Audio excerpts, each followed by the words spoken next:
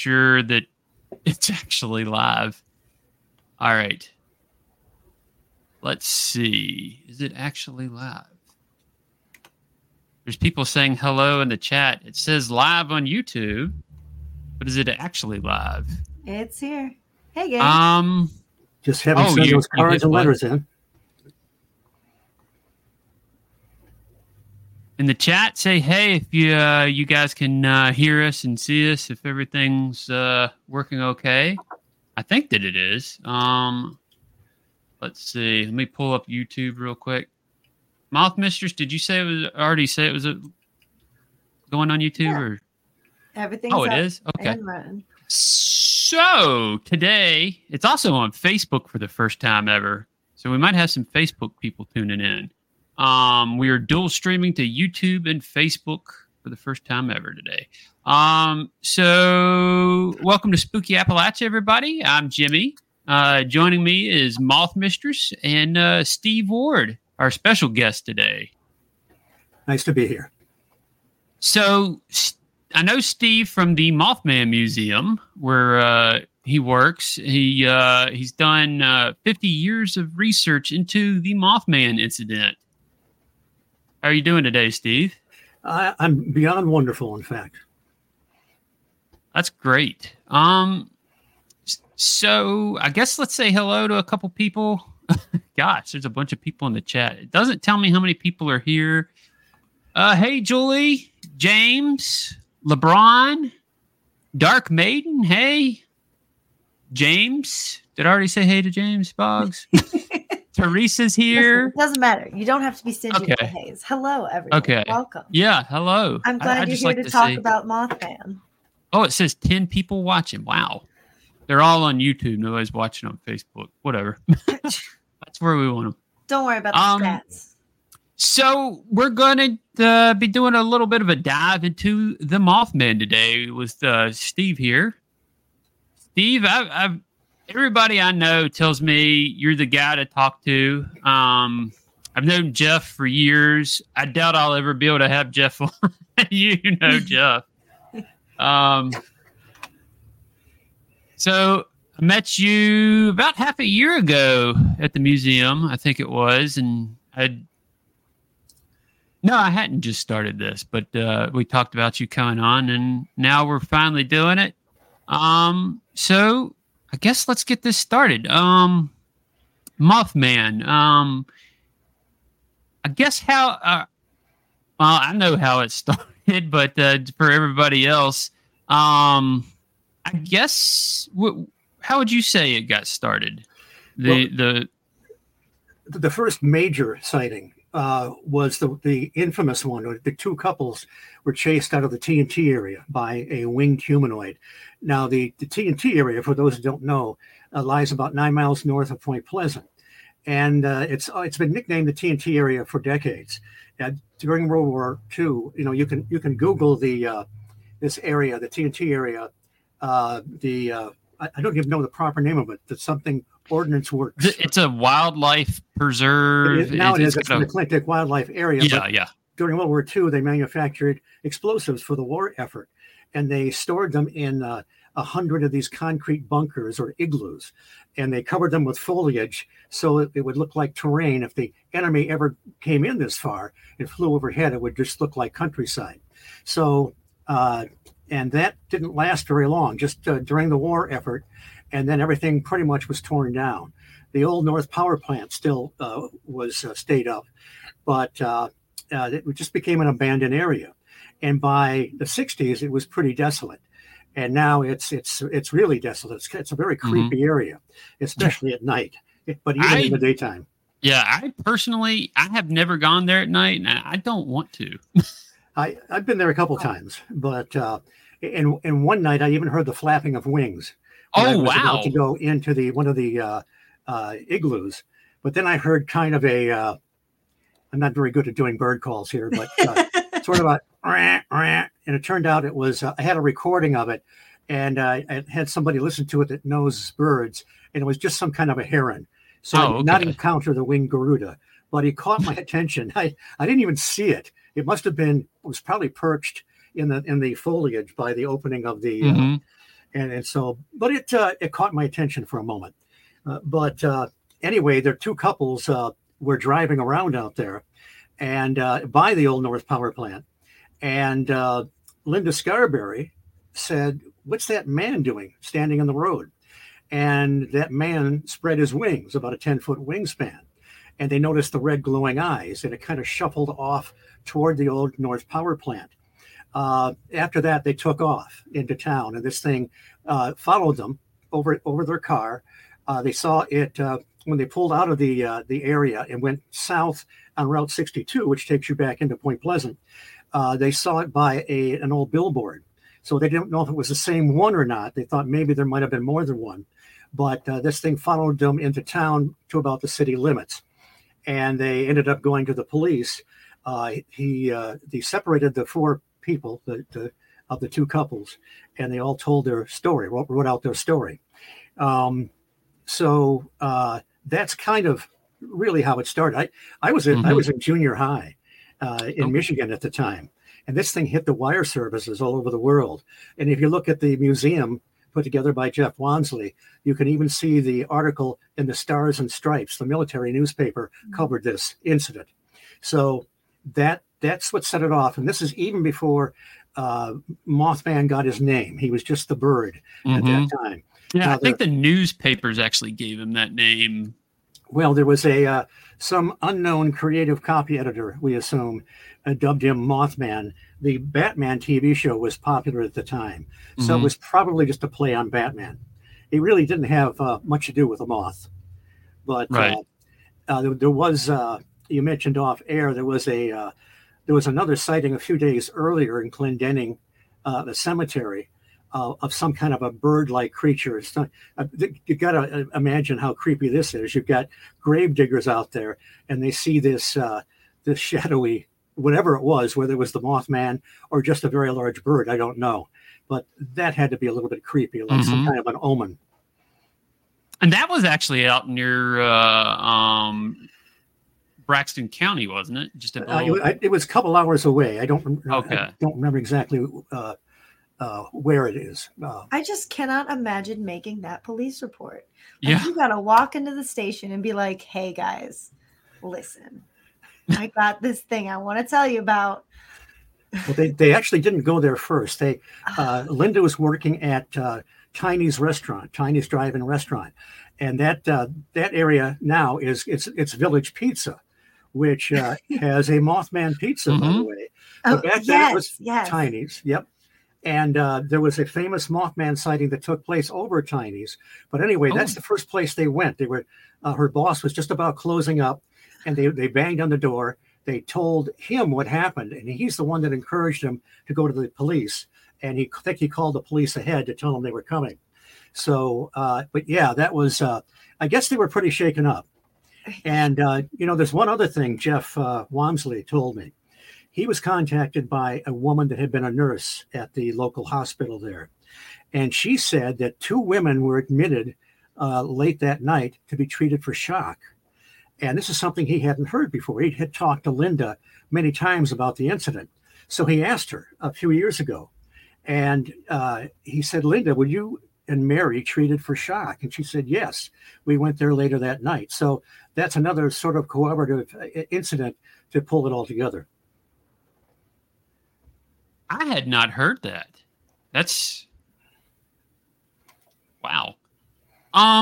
What about the eye infections that were in the Mothman prophecies? I don't remember hearing a whole lot about that in actual cases. The conjunctivitis is something that has often happened to people that have had a close sighting of a UFO or some strange light in the sky. Even John Keel got that once with a close. He was out in one of the hollers one time, and with a real close sighting of some kind of a craft or something. And he got that. Now, one of the original witnesses, Connie Carpenter, was driving by the Mason County Golf Course, and she saw this thing standing there with the red glowing eyes. It took off straight like a helicopter and flew over her.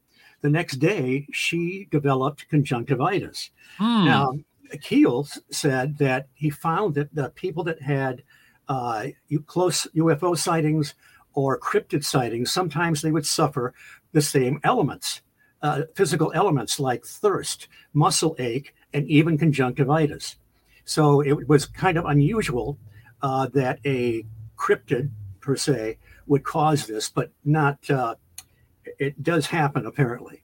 So Keel was drawing the connection between what we think of as two different types of phenomena, but people were suffering the same ailments in some cases.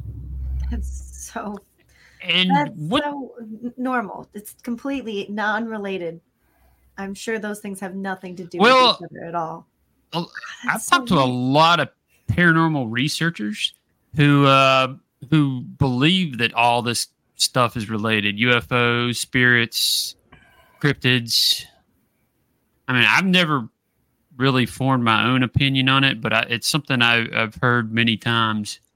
Well, maybe that's the goal of the channel. You collect all of this information, start to see how the pieces line up. I mean, what do you think of that, Steve?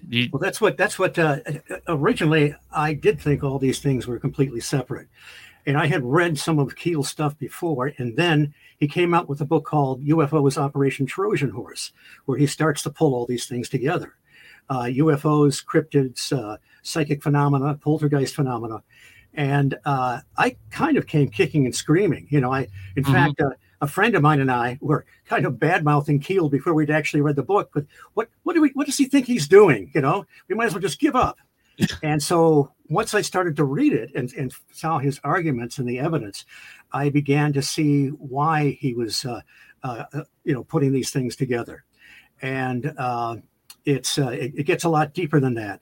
But Trojan Horse is the book that really changed my thinking. And then, I was probably in therapy for a while after that. And then I read Jacques Vallée's Passport to Magonia.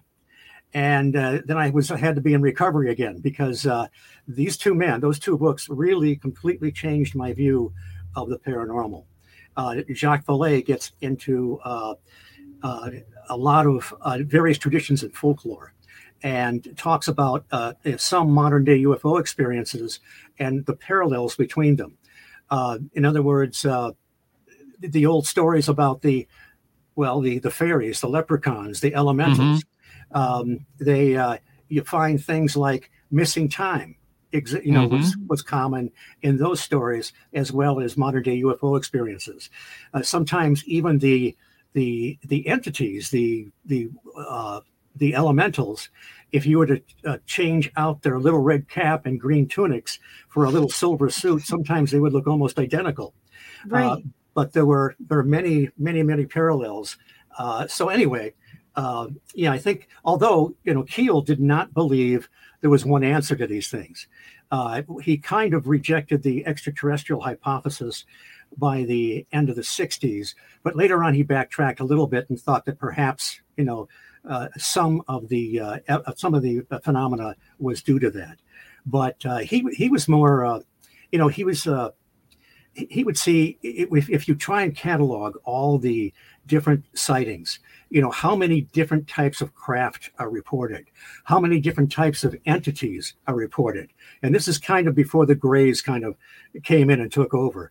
But there are so many different types. He thought it might be unlikely that we're being visited by, hundreds and hundreds of different civilizations, that maybe there was some other answer. He also talked about some of these things maybe even being temporal constructs, transmogrifications of energy. That's one of my favorite words, by the way. Said without a single stutter. Way to go, man. I wouldn't be the only other place I've read that is in Kelvin and Hobbes comic strips, where he gets out his transmogrifier. Remember that? Yeah. But he thought that some of these things, they were paraphysical. They were actually could leave footprints or whatever. And have a real effect on the environment, but they might be temporal. He talked about paranormal mimicry. If you go through the history of UFO sightings, the strange lights in the sky were seen as sometimes they were witches riding on their brooms carrying their lanterns, or fairy lights or whatever. We had the mysterious airships for a while. We had the ghost flyers. We had the ghost planes. The Phantom blimp in Point Pleasant. I heard about that. Yeah. So he thought that perhaps some of these things were sort of reflective. And it seems like these things were always, even with the mysterious airships, that they were always ahead of our technology. They were ahead of any Zeppelin or dirigible that was available. So anyway, there's a lot more. It's very hard to summarize Keel in a few paragraphs, but it's, I think he was about 100 years ahead of everybody in outlining some of the stuff. And also I don't know if you're familiar with Stan Gordon, Silent Invasion. There was a wave of UFO sightings in Southwest Pennsylvania, 1973-74, and in conjunction with Bigfoot. Very strange Bigfoots, by the way, that didn't seem to be able to be hit by bullets and wouldn't disappear in a flash of light. So there's just a lot of mysteries there, and I don't think we can easily, as nice as it would be to separate everything into nice categories, it doesn't always seem to work. Oh man, I'm still obsessed with Bigfoot Generation 2. What is that? No, I'd heard of the Bigfoots, but not the UFOs in Pennsylvania around that time. We did have. Oh, that is one thing that people don't realize a lot, and you don't hear talked about a ton with like the average people, is the UFO sightings that were going on at the same time as the Mothman sightings in Point Pleasant. Right. They were just. I wish I could have been here at that time. John Keel. Actually, the TNT area got so crowded, there were lines of people driving in there every night. And these guys were out there with their shotguns and bow and arrows because they were going to bag themselves a Mothman, right? No, not my boy. Oh, yeah. I had heard about that. So they, Keel and some of his, and Mary Heyer, the friend and colleague, she was a reporter, a stringer for the Athens Messenger, and she wrote a column called Where the Waters Mingle, and she's the one who covered Mothman sightings, the Men in Black, UFOs, and so forth. Well, they found an area if you go south of Point Pleasant to Gallipolis Ferry, and way back in the hollers, man. Imagine what it was like a half a century ago. You can get lost back there today pretty easily, and. So they found a particular hill. The farmer up there would go to bed early about 9, and they'd sit up there and they'd see all these strange lights go over. So, and there was another family, the Lilly family, that lived on Camp Conley Road. Camp Conley is almost the southern border of the TNT area. They had all kinds of bizarre activity over their house, and they even had sort of a bedroom apparition of a man in black inside the house. I heard about that. And that was actually one of the things I was going to ask you about, is if you had heard of it, but it sounds like actually it was in Keel's book, wasn't it? Yeah. Okay. Yeah. The Lilly family had a great deal of activity. Some people called it the Indrid Cold encounter, which was another thing that was going on around the same time, I believe. Right. Indrid Cold. It actually, the Derenberger's encounter happened just before the outbreak of the Mothman sightings. And it was bizarre. The Derenberger seems to have embellished things as time went on. Yeah. But it did seem like there was something to his initial experience. And that was, he's driving along Route 77. This elongated craft comes beside him and kind of edges him off the road. And this gentleman comes out, very strange dude with his hair kind of slicked back. I think he had some kind of a silvery outfit on. And his arms were crossed. And he has this conversation with Derenberger, a really pointless conversation. I mean, if this guy's an alien from another planet talking to an Earthman for the first time, it was a pretty mundane conversation. He asked about, who he was and what are those lights over there, which was I think Parkersburg. Just very odd. The thing that Keel gave some credence to it is that before that, there was another man on the same road had reported the same kind of experience. This is before Derenberger got on the news and blasted about his. And this guy, he was with a buddy in the truck, and this guy didn't identify himself as Indrid Cold, but another pointless conversation. So this guy was freaking out. He said, I've just got to tell somebody. So he contacted Mary Heyer and John Keel, told the story. He was going to come forward, and then decided, no, we're not going to do it. And he said, that scientist fella said we should just forget all about it. And Keel said, what scientist fella? And he said, well, I don't know. He seemed like he knew what he was talking about. And we said, well, how did he find out about your sighting? He said, damned if I know. And that was it. So Keel dropped it because it would have been a blind item, nothing. And then a few days later, Derenberger came by with his story. And then some months later, there was a woman over in Gallipolis that had a similar experience. When she was leaving the hospital she was working at, she saw one of these craft over the parking lot late at night and saw these two men, sort of Men in Black type or Indrid Cold types, whichever you prefer, another pointless conversation. And she was kind of in a trance. And so I don't know what to make of it. It suggests it was something to it, but I don't know. And then later on, Derenberger talked about visits to Lanulos with the inhabitants that didn't wear many clothes, and too bad he didn't take some video. I mean, he could have made a few points off that. I've heard stories that his daughter still says to this day that Indrid Cold visits her, like he shows up at her house and watches TV with her. Well, she Tanya, she actually just passed recently. Oh, really? Okay. Yes, yeah, it was just recent. I don't want to speak ill of her. Yeah. I don't.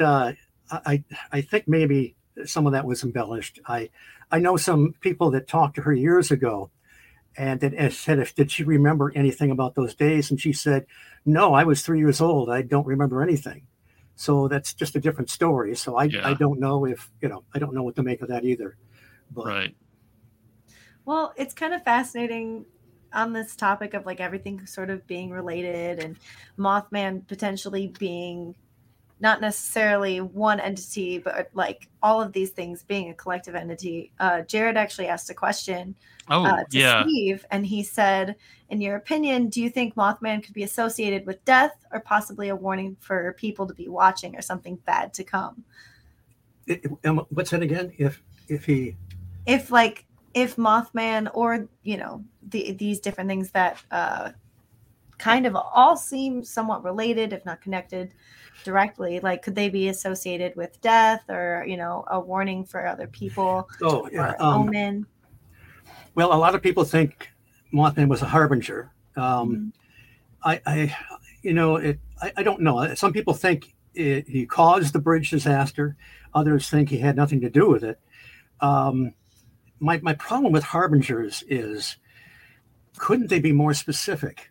Not to be tongue in cheek, but you get this apparition or this omen, and then eventually the bridge collapses, but nobody knows what it means, and so it's not helpful. It's also hard to say because we have such a small sample size of data to go on here. It's a one entity showing up and one incident happened. Mm-hmm. Well, also, go ahead. Oh, I was just going to say, it's not a whole. I don't think that's a lot of data to go off of. That type of thing. The Mothman prophecies, the prophecies part of the book, dealt with John Keel being in contact with many of what he called silent contactees. These are people that firmly believed they were in contact with some kind of an entity, space brother or whatever. And they were getting prophecies. They were getting information that would come true in some cases. Oh, and that and for a while, for a long time, there was this buildup. There were these different contactees were told, supposedly, that there was going to be some big deal coming up, and then that it was going to be December 15th. It was going to be an EM effect, whatever that meant. And I think it was going to be power outages, 3 days of darkness, and maybe an assassination, just a lot of things. And by this time, Keel bought into it hook, line, and sinker because so many of these prophecies were coming true. Now, he thought that it might be a plant might be exploding on the Ohio River because there was going to be something to do with the Ohio River. And so, and then that night, he was actually in New York when the Silver Bridge collapsed. It was December 15th, just after 5 o'clock. And he's there, he's white knuckling it because, as he said, he got extremely paranoid. And because of all the experiences outlined in the book, Mothman Prophecies. And then, and it was supposed to happen the moment that President Johnson lit the Christmas tree at Rockefeller Center. Well, the Christmas tree lights go on, nothing happens. Keel breathes a sigh of relief, and then the bulletin comes over that a bridge collapsed between West Virginia and Ohio. And he was infuriated. I mean, some intelligence, something new, something was happening, but it was a complete deception. It didn't help anybody. It didn't save any lives. Right. So, and that's a lot of, I'm reading a book called Hungry Ghosts. I can't remember the name of the author, but he gets into the mediumship and a lot of the messages that come through and how so many of them are accurate to a point. But then there's a certain point of deception or tricksterism. And that seems to hold true here too. So I caution people to be very careful if you've got certain, guides or you're doing kind of channeling, to be very cautious about buying the whole scenario. But so that's what happened with the bridge collapse and the deception that was involved. Didn't the contactees predict some mass UFO sighting too? I think it was in Washington, D.C. That I don't remember. I know that there was one, I think he was a professor at the University of Michigan, and he was one of these that got several accurate predictions. And then came the big one. Get everybody together on the hill. The world's going to end, and the Space Brothers are going to pick you up and take you away. And of course, the Space Brothers never showed up. Fortunately, the world didn't end either, but I think his job did at the university. Oh gosh, yeah. So there's a lot of stuff like that happened, and that's what Keel would call false illumination. And he was in contact with so many of these people. And for a while, he was getting all kinds of bombarded by all kinds of information, even when he was up in New York on Long Island.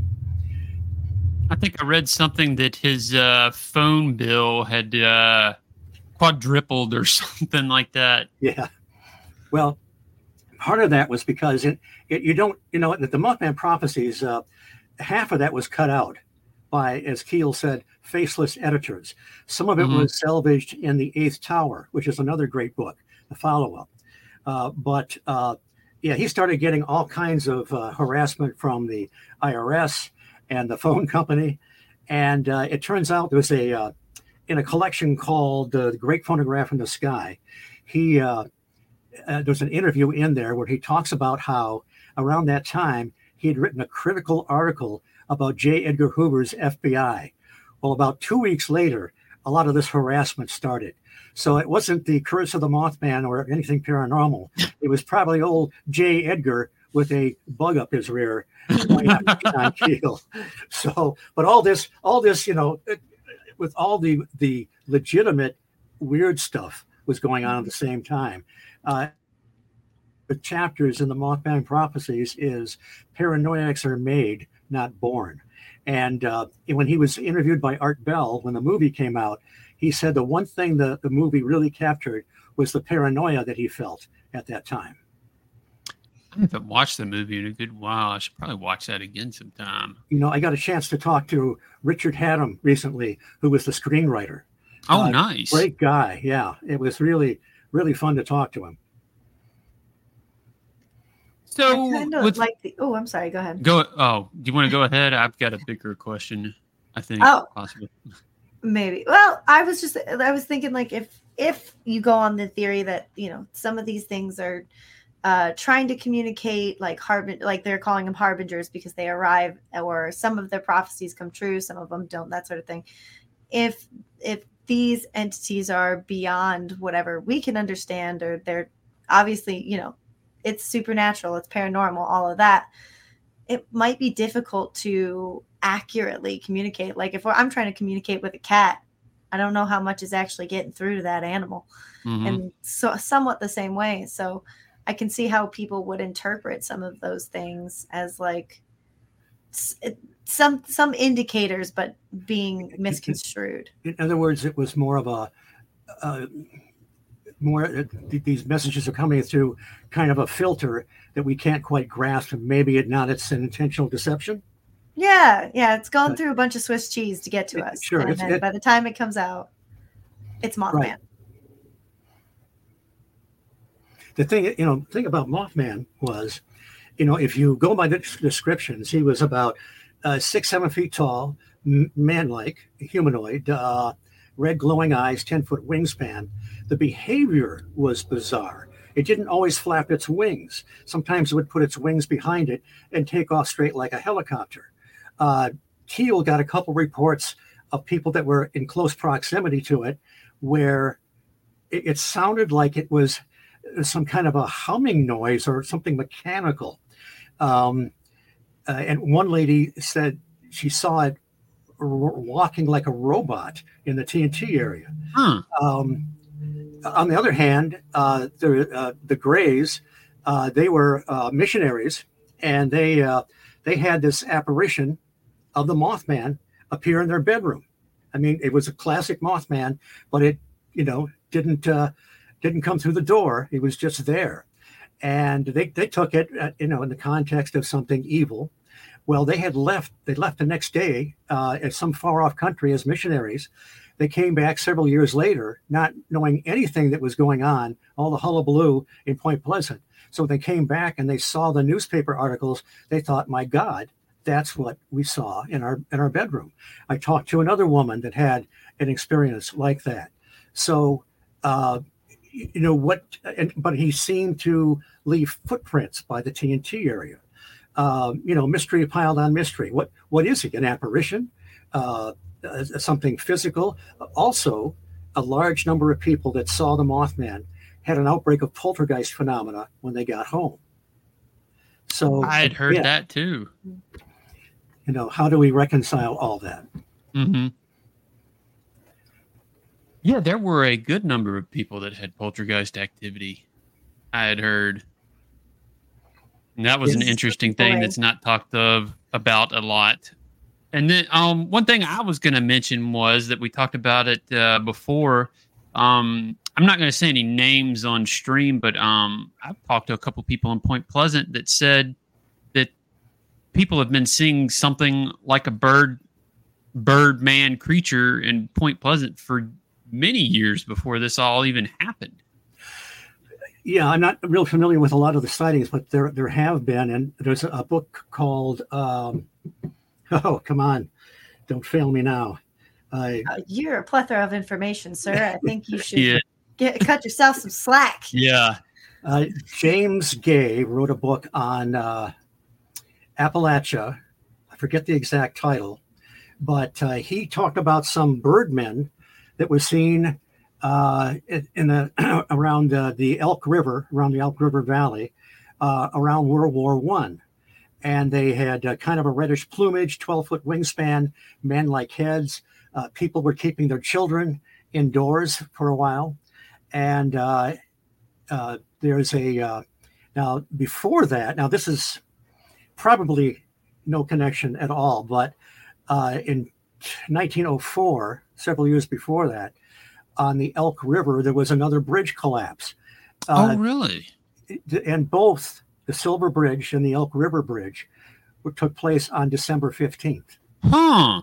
Now, that's just weird. Yeah, that is very weird. I had also heard of in the 1950s, it may have been in Virginia, that a pastor had a sighting. I forget where I read this. It's hard to tell, but that's another one I had heard of. But yeah. And I've also heard of people mention it could be connected to the Native American folklore, the Thunderbird. The Piazza bird. Is that just another name for the Thunderbird? Yeah, there's a big sort of not a mural exactly, but if you go down southern Illinois by the Mississippi, on the rock, you'll see this huge painting of the Piazza bird, which is another Thunderbird. Now that's a good point. There are many. We made when people start saying well, Mothman was seen here and there. I don't know if that's the case or not. The Mothman seem to be kind of exclusive. Although if Keel's right, and these things are sort of manifesting out of the phantom menagerie, maybe these things just take different forms. But we had a few years ago, we had the Wisconsin man bat, very different looking thing. A father and son saw it. It hit their windshield. They got real sick afterwards. It was real hideous looking, large bat-like thing. There was the Houston Batman back in the 50s. There's all kinds of winged creatures or apparitions that have shown up. There's one, the closest one to Mothman was seen almost 3 years to the day that the Scarberries and the Mallets were chased down Route 62. It was in Kent, England, and some kids were coming back from a dance, and they saw this light come down behind a grove of trees, and then another light kind of manifested, and then I'm not sure if it morphed into this thing or whatever, but it looked like the Mothman. I mean, it shuffled like the Mothman. It had the bat-like wings. It was, as Mothman, a lot of people thought he looked kind of headless, or the eyes looked like they were down in his chest. And so now this thing did not have red glowing eyes, but other than that, he was almost a carbon copy of the Mothman. Yeah, that sounds very. Now it's interesting because Paul Devereaux wrote a book on Earth lights, Earth energies, and he talks about proto entities. Very interesting idea, because there's a lot of sightings where people will see a light or something that looks like a craft come down, and it morphs into the entity that is seen afterwards. There's, he gave a lot of examples. There was on the Isle of Skye, the last century, the guy is out on the cliffs and he sees this light coming in from the ocean, and it alights on the edge of the cliff, morphs into a woman holding a child. She walks away and then disappears. Some people in I think Queensland, Australia, they were at a park. They see this globe of light, and they see inside this coalesce and morph into kind of an entity, a small entity. And then there was a classic one, Nottingham Canal, in the 1980s. These three kids, they saw the mist coming up off the canal. It seemed to coalesce into a couple lights and started moving toward them. They got a little freaked out and started to run away. Two of them saw it morph into sort of the outline of a Bigfoot-like creature, although it was never distinct. The third kid, while he saw the lights in the mist, never saw the form of the Bigfoot or whatever it was. So anyway, just an interesting idea of these proto entities where and I've heard other stories too of people seeing creatures or something like in a ball of light being carried along for a while and then stepping out of it, for what that's worth. But very, very interesting. Have you heard of the Mason County spook lights? I don't think I have. Well, that was one I read about in a book. I forget the name of the book. I can send it to you later. That it may have been 1700s. There was a gentleman going along the Ohio. He was robbed and killed. The robber buried the silver along the river, Mason County. He got into a battle. He joined in some battle on a fort, got killed, and then after that, people started seeing a lantern up on a lookout, and a blue lantern. And if you went up there, you would see this spirit of a headless ghost trying to find that silver. Don't follow the balls of light, kids. Yeah. I know you want to see spooky stuff. I've never been fond of headless ghosts, so I can't tell you. There's a conversation going on in the chat about like what you think your spookiest ghost is, like black-eyed children or women ghosts more than men ghosts. That's a good question. Who asked that? Everybody's kind of. Oh, okay. They are talking about that. I can show that. That's a good one. Yeah. For me, it would have to be the women in white, and like I've discussed on here, I may have seen one before. I guess maybe that's why it creeps me out. Mm-hmm. Yeah, I used to think that the black-eyed children were, simply an urban legend, but it doesn't seem like it. A lot of people have tried to suggest that somehow they're aliens or whatever. Whatever it is, it's just something very supernatural and very, very odd. I know that who is it? David Weatherly wrote his book on black-eyed children, and Nick Redfern has also said that oftentimes when he talks about black-eyed children or men in black, the reception or the radio station or the podcast starts to go a little bit wacky, and then the same with even people who were reading David Weatherly's book on black-eyed children. Lights would go out or flicker or whatever. Fortunately, that hasn't happened to me yet, because I'll be in the next county if it does. But there's another winged creature I should mention, and that is the Van Meter Visitor. I'll be actually emceeing at the Van Meter Visitor Festival in September again this year, and this is Chad Lewis, Kevin Nelson, and Noah Voss put together the book, The Van Meter Visitor. They uncovered this incredible series of sightings in 1903 in Van Meter, Iowa. Van Meter is just west of Des Moines. And this thing was more like a little more like a pterodactyl type creature, but several prominent citizens in town saw it over a particular week. But it had very odd features. At night, it had a horn on its nose, but it also had a light that shone from the horn or whatever.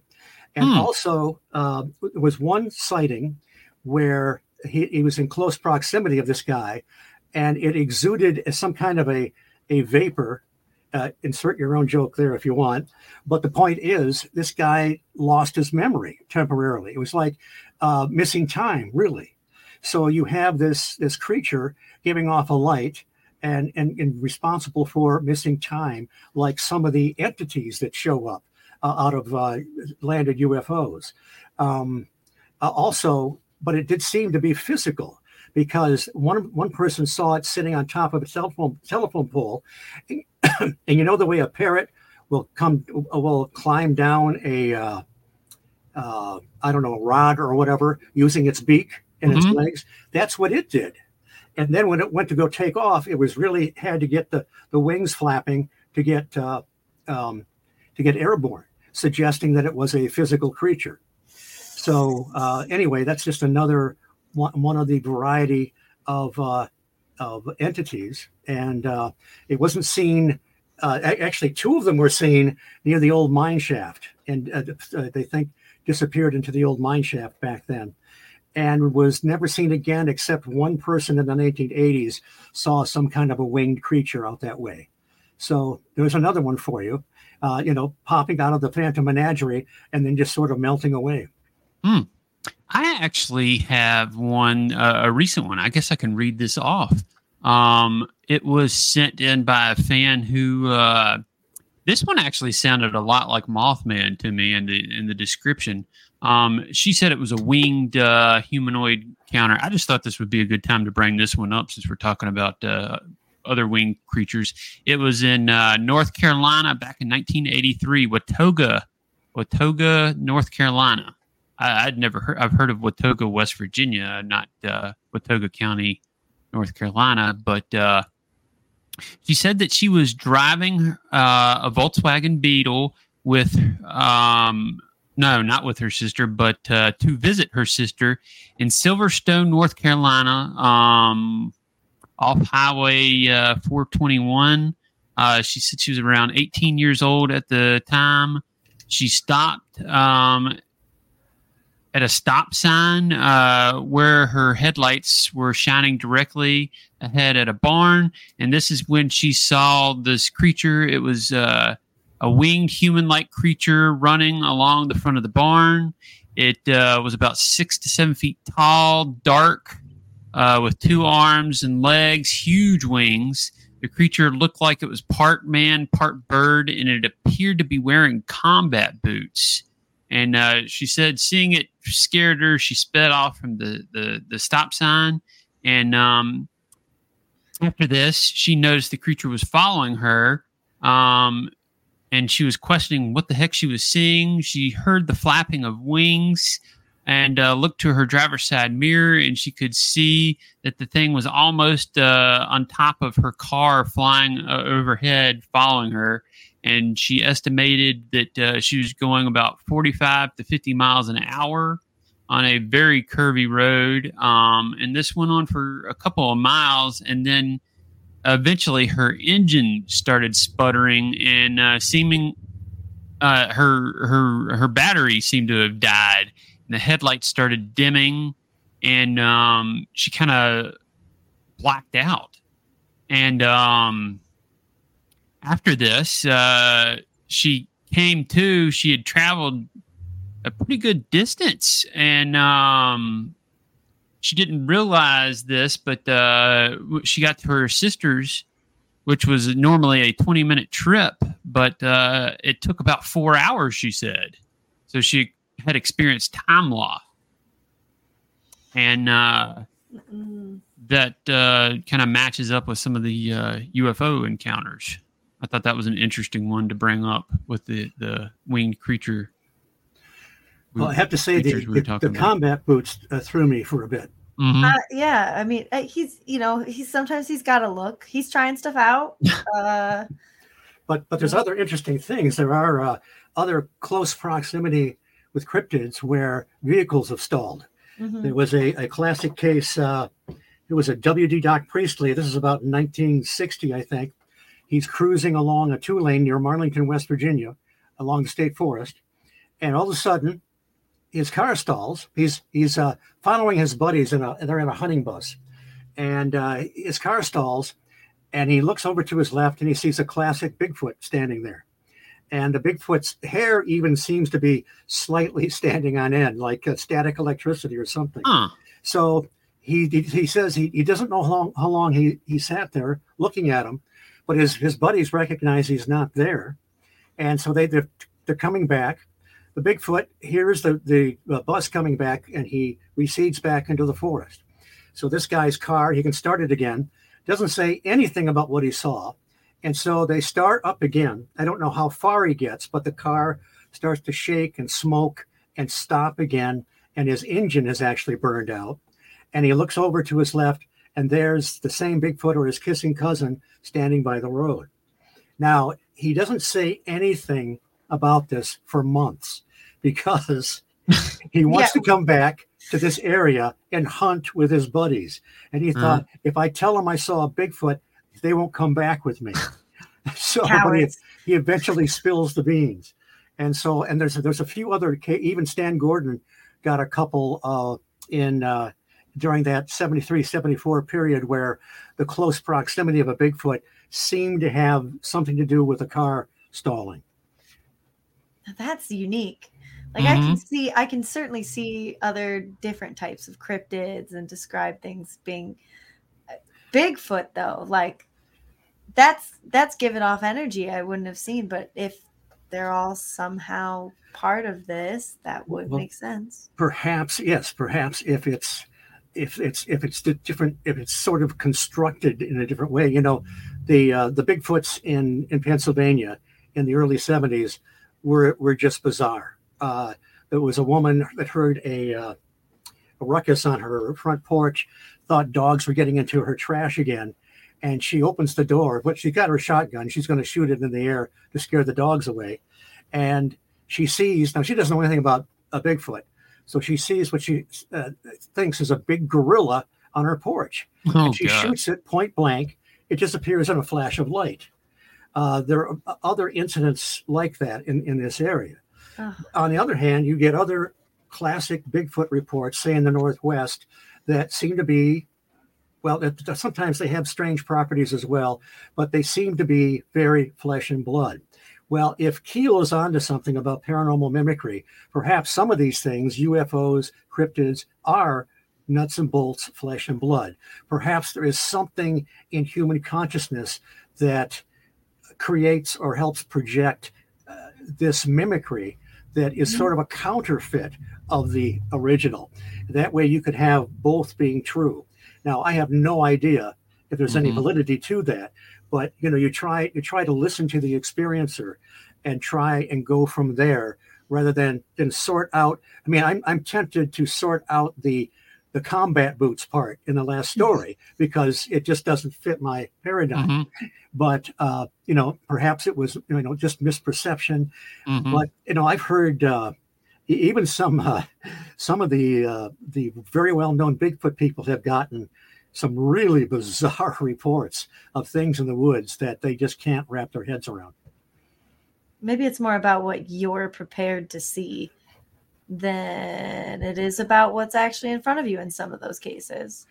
Well, a man named Evans Wentz was a theosophist, and he went through Ireland around the turn of the last century, wrote a book called The Fairy Faith of Celtic Countries, and he collected reports of people that had encounters with the elementals, one-on-one encounters like we go out to talk to people about Bigfoot and UFOs. These weren't just stories handed down from generation to generation.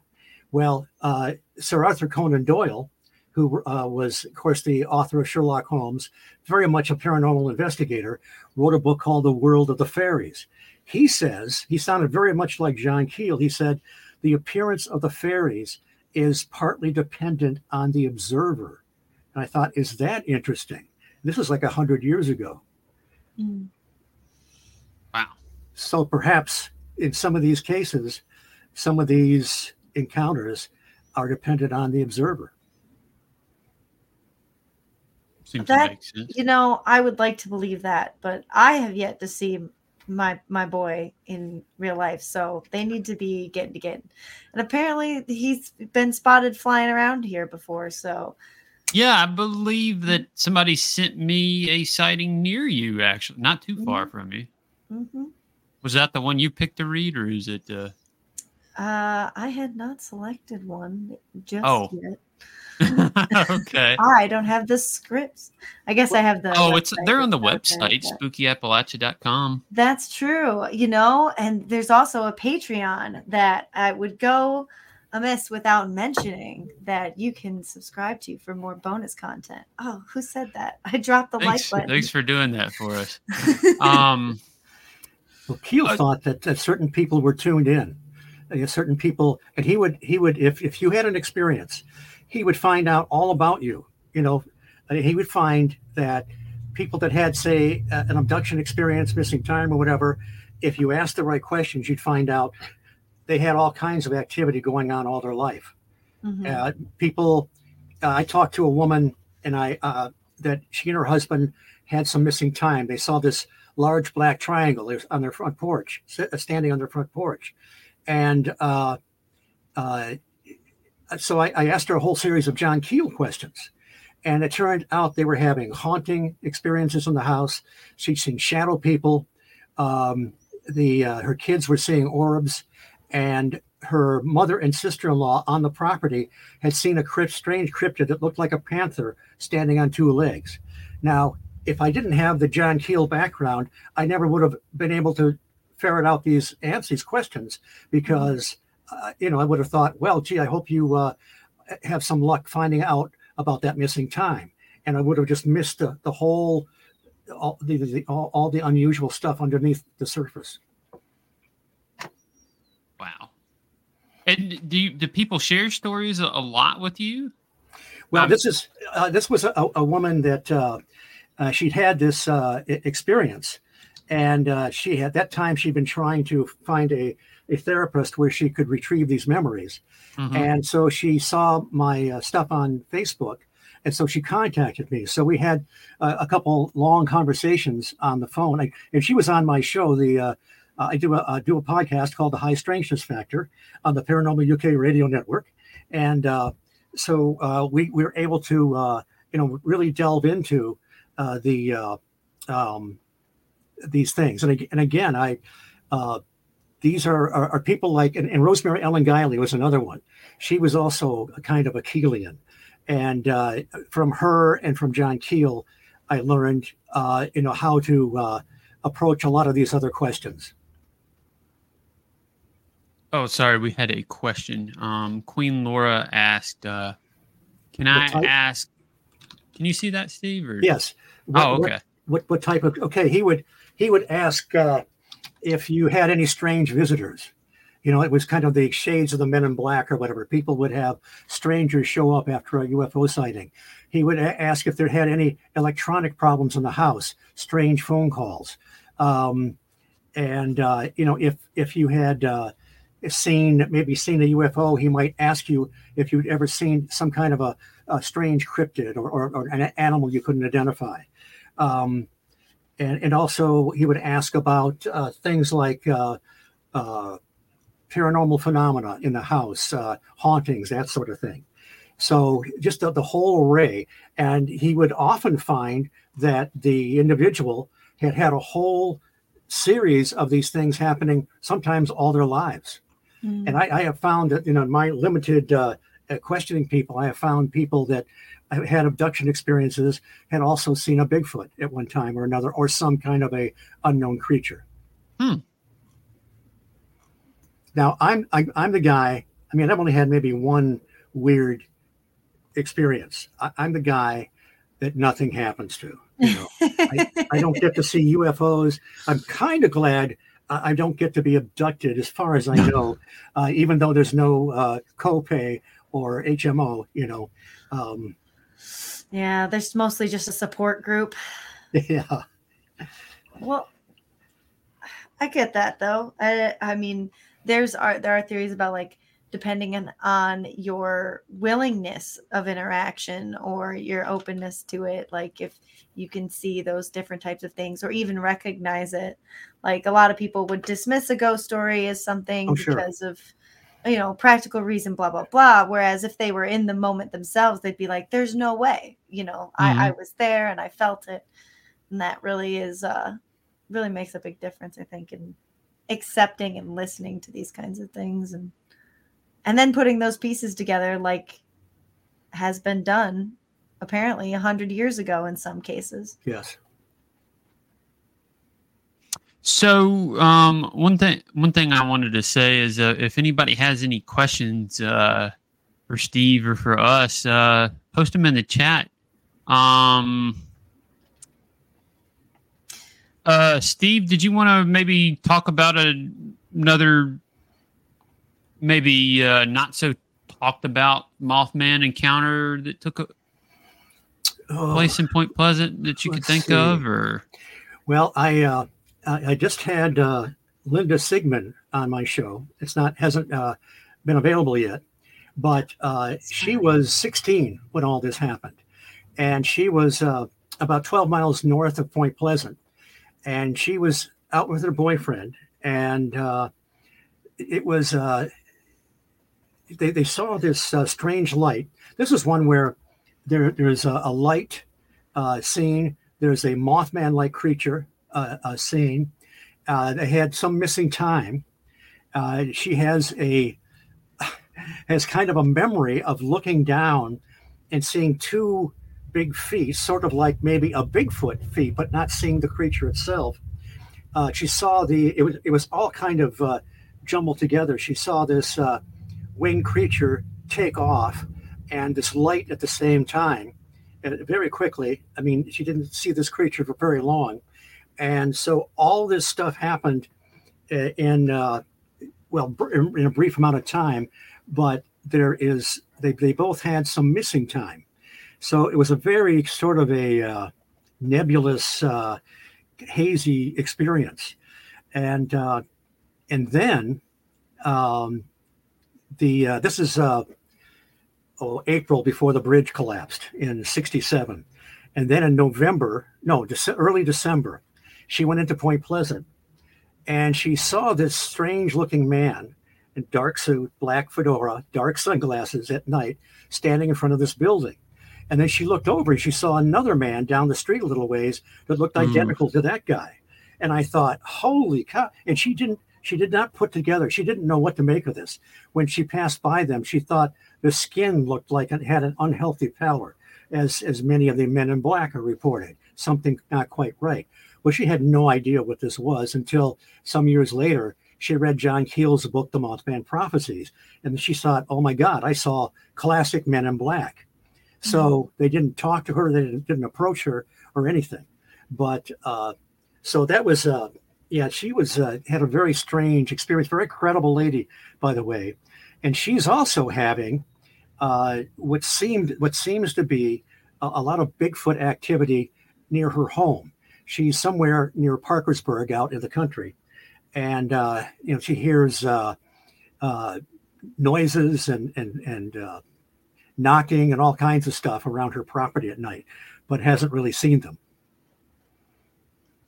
Something to be aware of. My goodness. I've actually heard some knocking in my woods before. I don't know. You're in the zone though. You're in the cryptid zone. I mean, I haven't gone to. I take my dog out right before bed every night, and one night I did hear some knocking. I did not go investigate it though. No, smart man, and that's why you're here on the stream today. Heck no, it's not a problem. You've got a co-host. If we miss you. Me going, all right, so Jimmy's supposed to be here. The dog was acting weird. I mean, more than likely it was probably a deer or something. I have so many deer out here, but it was very, very strange. Jared King says that it was just him saying hi. It is so cool to see how much Mothman, like it started as, all these incredible origin stories. And then now to, from the sculpture itself to the festival that Jeff puts on, like it's just developed in this great thing. Oh, I absolutely think we have to mention the Moth Cam. Oh yes, the Moth Cam. Well, I get to work Saturdays at the Mothman Museum. And I greet people. I ask them, is this their first time at the museum? And where are they from? And was it a planned destination? A couple of weeks ago, had a couple of gentlemen in from Ireland that came here purposely to see the area. So we had a great talk. We talked about the Banshee and so forth. And we get people from just all over the world. Well, I spent a lot of time going out to the Mothman statue, and I will help people if they want their picture taken by the statue or their entire group. I'm glad to do so. And I have a name tag on so they know I'm legitimate. And that's the homeless guy that wandered in looking for food. Okay. So now a lot of them don't know about what they'll see if they walk behind the statue. And his we rear all know end, what we're here for. his backside has become maybe as popular as his front. They call it the shiny hiney. Now, we don't know what Bob Roach had in mind when he did that, or if he talked to any witnesses that got that close to give that description, but people always get a kick out of it. A lot of people don't know, that it's back there. So, and people laugh, and people will slide their charge cards through there. They will put quarters back. Oh yeah. I wonder where they got that idea. Started that. Steve, I don't know if you knew, but I made a YouTube video a couple of years ago. I think it was that if you put a wad of cash, or my friend slid his credit card, I said that it was the key to immortality, and that I was actually 300 years old and go do that every couple of years.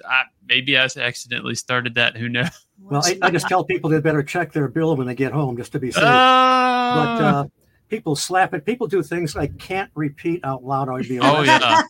Now, Now, once they do that, they'll take their picture by it and they'll be laughing and do those horrible things. And I'll point up there's a man in black watching everybody from the second story window. There's a mannequin all dressed up with a fedora, the black suit, and dark sunglasses.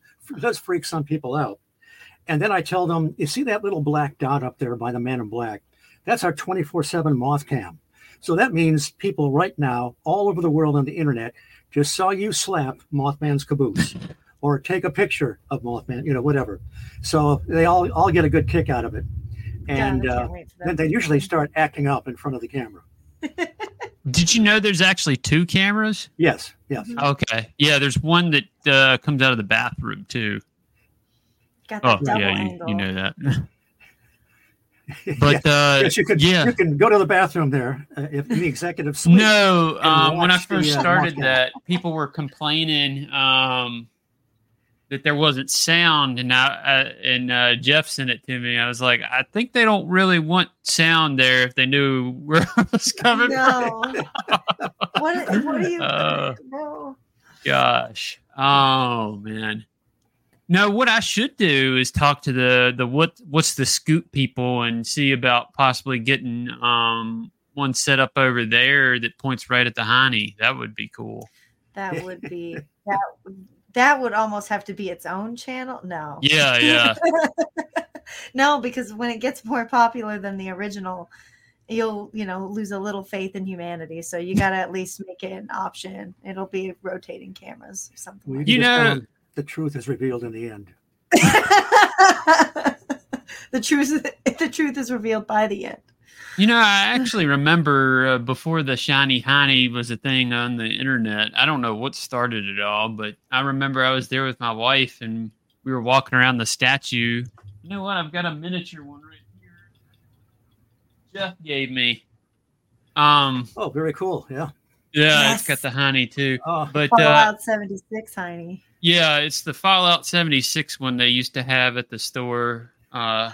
Steve, do they still have it? I don't remember. I don't know. I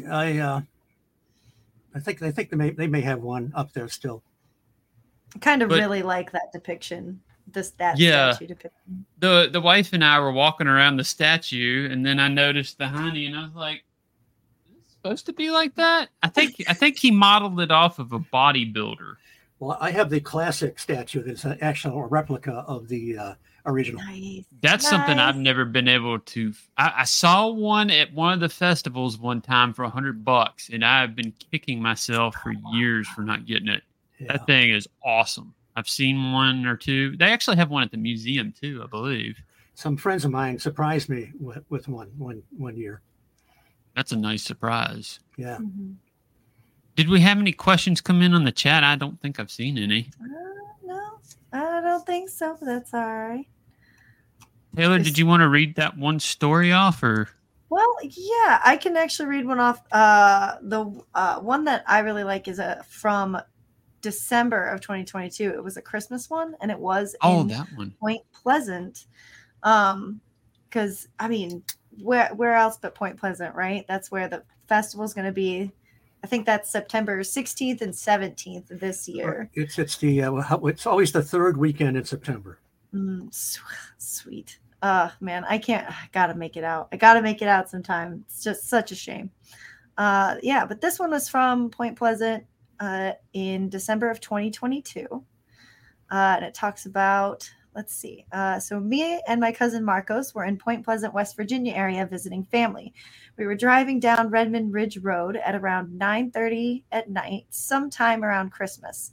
We passed a human-like figure as we slowed down. We looked out over our rear view mirror, and what we saw was a large figure about 6.5 to 7 feet tall. As me and my cousin rolled down the window to ask, "Is everything all right?" all of a sudden, our reverse light caught a glimpse of a large, beaming eyes looking our way. My cousin told me to floor it, and we got out of there. We took off down the road, and after going a few minutes, everything seemed normal. Until a little bit later, when everything had calmed down, my cousin Marcos looked to the right and noticed a large creature flying almost directly over us. We were going about 30 miles an hour and stepped on the gas as we hit speeds of 45 to 50 miles an hour. The creature was still following us with ease. With the windy back roads, it was pretty hard to go much faster. After about 2 minutes of trying to outrun the human-like creature, we got on the county route of 17.5. At that point, there was no one behind us. I've never known about this creature until I went to visit the community. I'm not sure if I'm crazy and my eyes were seeing things, but I would like to know if anyone else has experienced such things, or if I saw the Mothman, which that story is kind of pretty much to the T what Mothman's gonna do. It's kind of like a cat following a laser pointer. Starting to think that he sees the headlights and then he's like, must follow, must go. I don't know what rules or what laws would govern these experiences or manifestations. I really don't. Do you know where that area is that they were talking about? That might be where I thought that could be where you were talking about Mary's UFO sightings near that farm. I'm wondering if that was same kind of speeds and everything. So they UFOs either go incredibly fast or they can only go 35 to 40 miles an hour. I'm figuring it out, gang. I just think it's so neat. There was actually a very popular like D&D podcast series that featured cryptids, and one of the things that I thought was cool and I hadn't really seen it before was they had Mothman as a character, but Mothman's name was Indrid Cold. And that's weird. So he had like a regular form and then would become the Mothman, and also had those oracle-like abilities. But the thing about him was that he couldn't like quite see the future. He could only see bits and pieces, could only communicate so much. And I kind of liked how like during this conversation, it was coming up in the back of my head because it brings it all together, you know? The film, they tried to did kind of a shorthand where they implied that Indrid Cold and the Mothman were the same thing. Mm-hmm. They did, didn't they? They did. Yeah. I don't know. I saw it as a kid. I remember watching it, and the phone calls he got. I'm here. What was it he said? No, please try again. Yes. What was it? I'm here or something like that. I can't remember. It's been a long time since I've watched that movie. I may have to ask a third time, but that's all right. That's good. Or what? Gosh, sorry. I can't remember that. It was pretty good. That was good. Richard Gere was very good in that role. And it was actually, I think Mark Pellington was the voice of Indrid Cold, obviously distorted. So it was the director talking to Richard Gere in that part. That was, by the way, remember the character of Dr. Leak, the professor that he goes to see in Chicago, who's written the book and has been through all this before. It was played by Alan Bates. Anyway, Dr. Leak, it's Keel spelled backwards. Oh. And when Keel saw it, he said, he reminded him of him. He thought Bates was right on the money for kind of getting his personality down. That's so awesome. Oh, we do have some questions I'll show. I'm not sure if who this one's directed towards. LeBron, if you're still around. I mean, I guess I've had 3 ever. I think my favorite one was the one that got me into all this paranormal stuff as a kid. I had what I guess was a UFO sighting. My entire elementary school class saw it. I was on the swings. Okay, he said it was all 3 of us. I was on the swings. I noticed a sphere off in the distance, like up at the top of the mountain near us. It was like hovering over a tree, kind of dark gray, and it just sat there. And I started telling people, "Hey, what is that?" or asking. And like a whole crowd of us was looking. Then the teacher came, and she was confused by it. And she went and got somebody that got some binoculars, and we got a closer look at it. It was kind of a metallic-y looking thing with it had like, I don't know what you would call it, like roofs. I don't know. The whole thing was weird. It always stood out to me because the teachers were confused about what it was, and it got me looking into this stuff, you know. Or you know when the adults are panicking. Yeah, that's why it stood out to me. That's probably my favorite experience I ever had. It sparked all this. I think the favorite experience, to put it that way, was when I was at one of my jobs. And the reason this is one of my favorites is because there was someone else there. So it wasn't just me. We both heard the same thing, but where I work, there's a very distinctive floor sound. Like when you walk on this floor, you can hear it, you know what it sounds like. But it was just me and the person who worked behind the desk, and we were having a conversation. And both of us at the exact same time turned our head because we heard someone walking on the floor.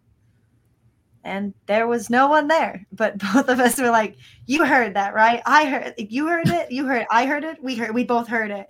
And much to the chagrin of the owner of the place when he got there, and we're like, "Hey, don't freak out." Because he's like, "Oh great, there's now I got to deal with ghosts on top of everything else, you know." But I think about that sometimes, and I was like, no. And the admin is a really practical person, so we both heard this. So It's kind of like you said, it's really nice to have that kind of validation. My one and only experience. Well, maybe I've had 1.5 experiences. I don't know. But I went out into the TNT area, first time alone one night, just to see if I had the metal to do it. And I was, I had my flashlight and my recorder. I looked like a real paranormal investigator. And I went into one of the igloos and took some video. On the way back, down Route 62, I experienced a couple flashes of light, like a strobe, and then another one, and in a really dark spot of the road. And I thought, what did that come from? And I didn't have the presence of mind to try and figure out where I was on the road so I could come back the next day and look to see if it was something mundane, Anyway, so I get back to my motel room. It's across the river. And keep in mind, nothing happens to this kid. I opened the door, the TV set turned on by itself, and then started flipping steadily through stations. And I thought, no, this doesn't happen to me. So I did what any intrepid paranormal investigator would do. I unplugged the TV and went to bed. So, now, postscript. a year later, same month, I'm in the room next to that room. I'm crammed in there with a couple of my buddies. This is John and Tim, who fly the Mothman by night in the TNT area during the hayride, during the festival, and portray the Men in Black by day. Anyway, so we're crammed in there. We're talking. The TV set turns on by itself. It's another one of these older style TVs. And the next day, Tim and I went in for some reason. The TV set turned on by itself and then flipped through a couple stations and stopped. So we tried to get scientific that time, using the remote through walls and all that. Nothing. Okay. The final part of this is a few years later, the next room over, it's a corner room. And two of our friends, two couples, were there with us at the Mothman Festival. And they have a TV that's more like a smart TV. And so they're having trouble with the volume.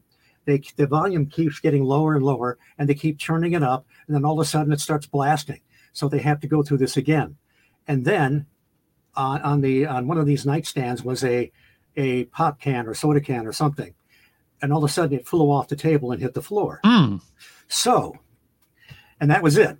So my theory is I brought something back with me from the TNT area. And fortunately, he's still there flipping channels because he didn't come home with me. The hotel wasn't the low, was it? No. Okay. No. I know somebody that has seen an apparition in the low. Oh, really? Steve, you should tell these people to share their stories with me. Well, this is a pretty good one. This is Robin Bellamy. She was a Mothman witness when she was 10 years old. And this is at the 2006 Mothman Festival. She went into a room. It was unlocked. and she sees a man standing at the window, looking out the window, saying something about his boat coming in. And she just thought it was somebody from the festival who got lost or something. And then she noticed his legs didn't go all the way to the floor. So she's inching back. She's got a camcorder on the table. Remember camcorders? And she's trying to get it into her hands. And of course, he vanishes. She researched a book about the haunts of the Low Hotel. She found this guy's photograph in the archives. He ran a boat up and down the Ohio River, the captain. Yeah. Crazy. So. Nope. She did the right thing. Back away, kids. I'd love to get some stories from these folks that you've talked to. I don't know if you knew, but we mostly run on people's personal encounters. But yeah, that would be really cool. Julie Stump has. Yes, question. Julie. I had something else I was going to say, and I can't remember what it was. I'm looking for Julie's question. How far back was it? Not too bad. I saw it pop up. In between a Jared sandwich. Does there seem to be any particular times of year or type of weather going on that's common with the Mothman sightings? That's a really good question. Not that I'm aware of with the Mothman sightings, although Keel seemed to think that a lot of times these types of phenomena would manifest during thunderstorms, lightning storms. So, there's even apparitions of the Virgin Mary during thunderstorms. But there do seem to be patterns. Keel thought that when he back in the 60s, he subscribed to every clipping service possible. He gathered all kinds of UFO reports. He found that for some incredible reason, they seem to peak on Wednesdays and then taper off. I remember that. Week. So there do seem to be patterns. Now here's a really weird one. There's a man named Ahmad Jamaluddin. He's written many articles for the Flying Saucer Review, which was a great British UFO publication. He wrote a book, something about 60 years of suppressed evidence and about humanoids.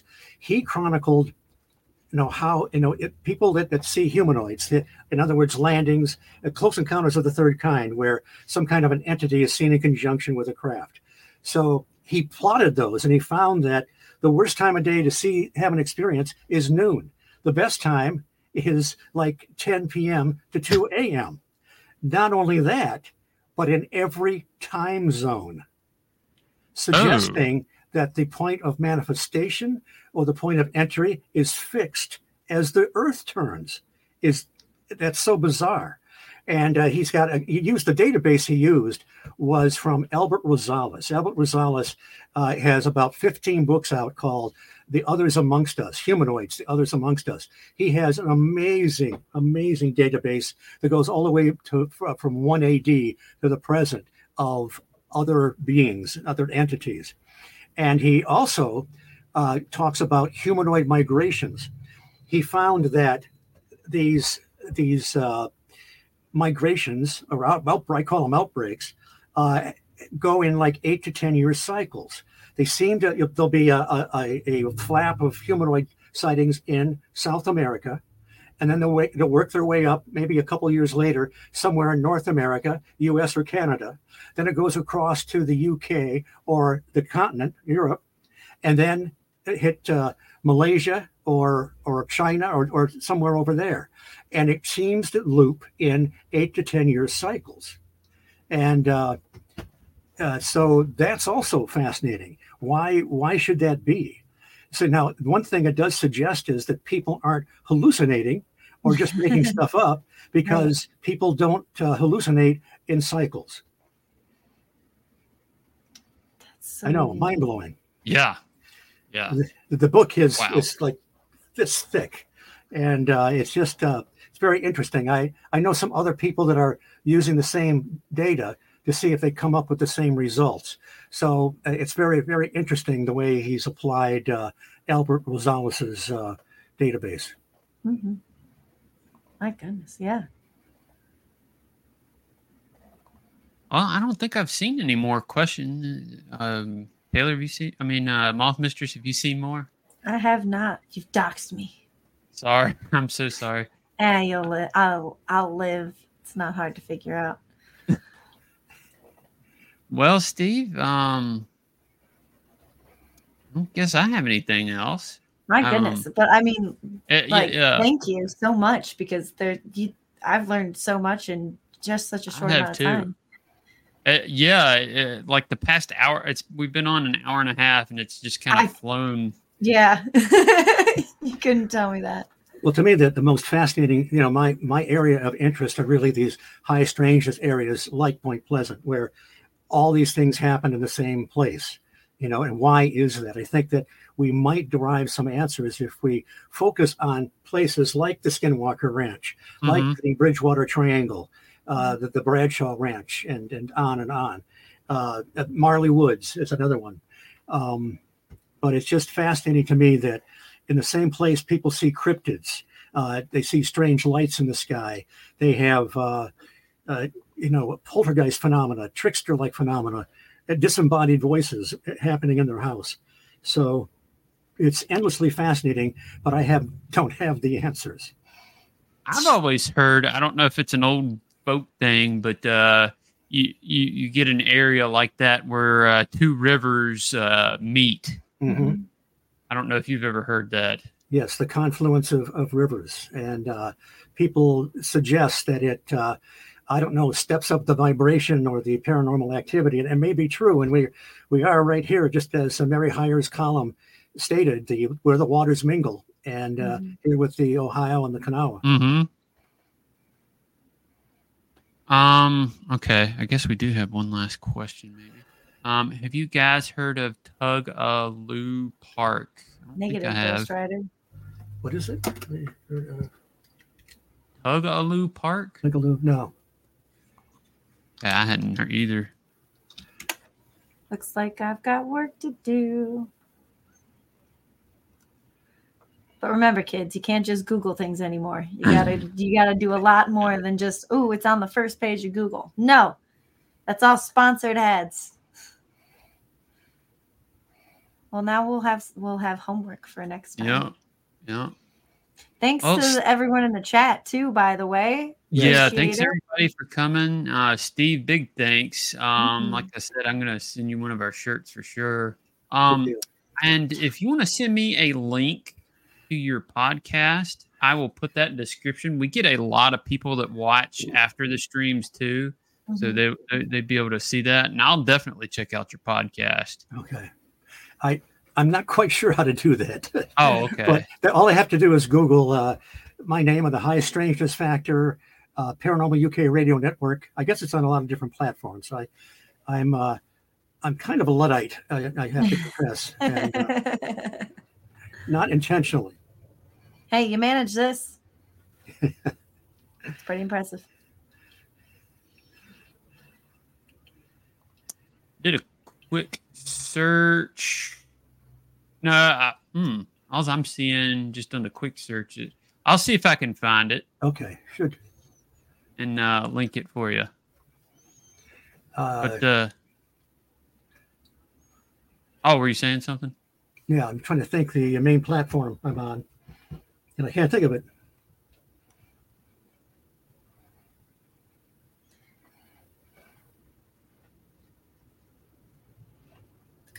We'll make sure. Well, if you do, just let me know. Okay. And I will definitely put it up. All right, gang. Thank you. Hit the like. Hit subscribe. It was a blast. Submit your stories. Yes, if if you've got stories, we do run off your stories. It's you can send those to spookyappalachia@gmail.com. It's down there scrolling, at the bottom there. We all love stories. Be sure to send those in. And thanks. I guess I'll go ahead and end this. Thanks, guys. Oh yeah, it was a blast. I'll probably have to ask you to come on again one of these days. That was great. All right, people. See y'all next time.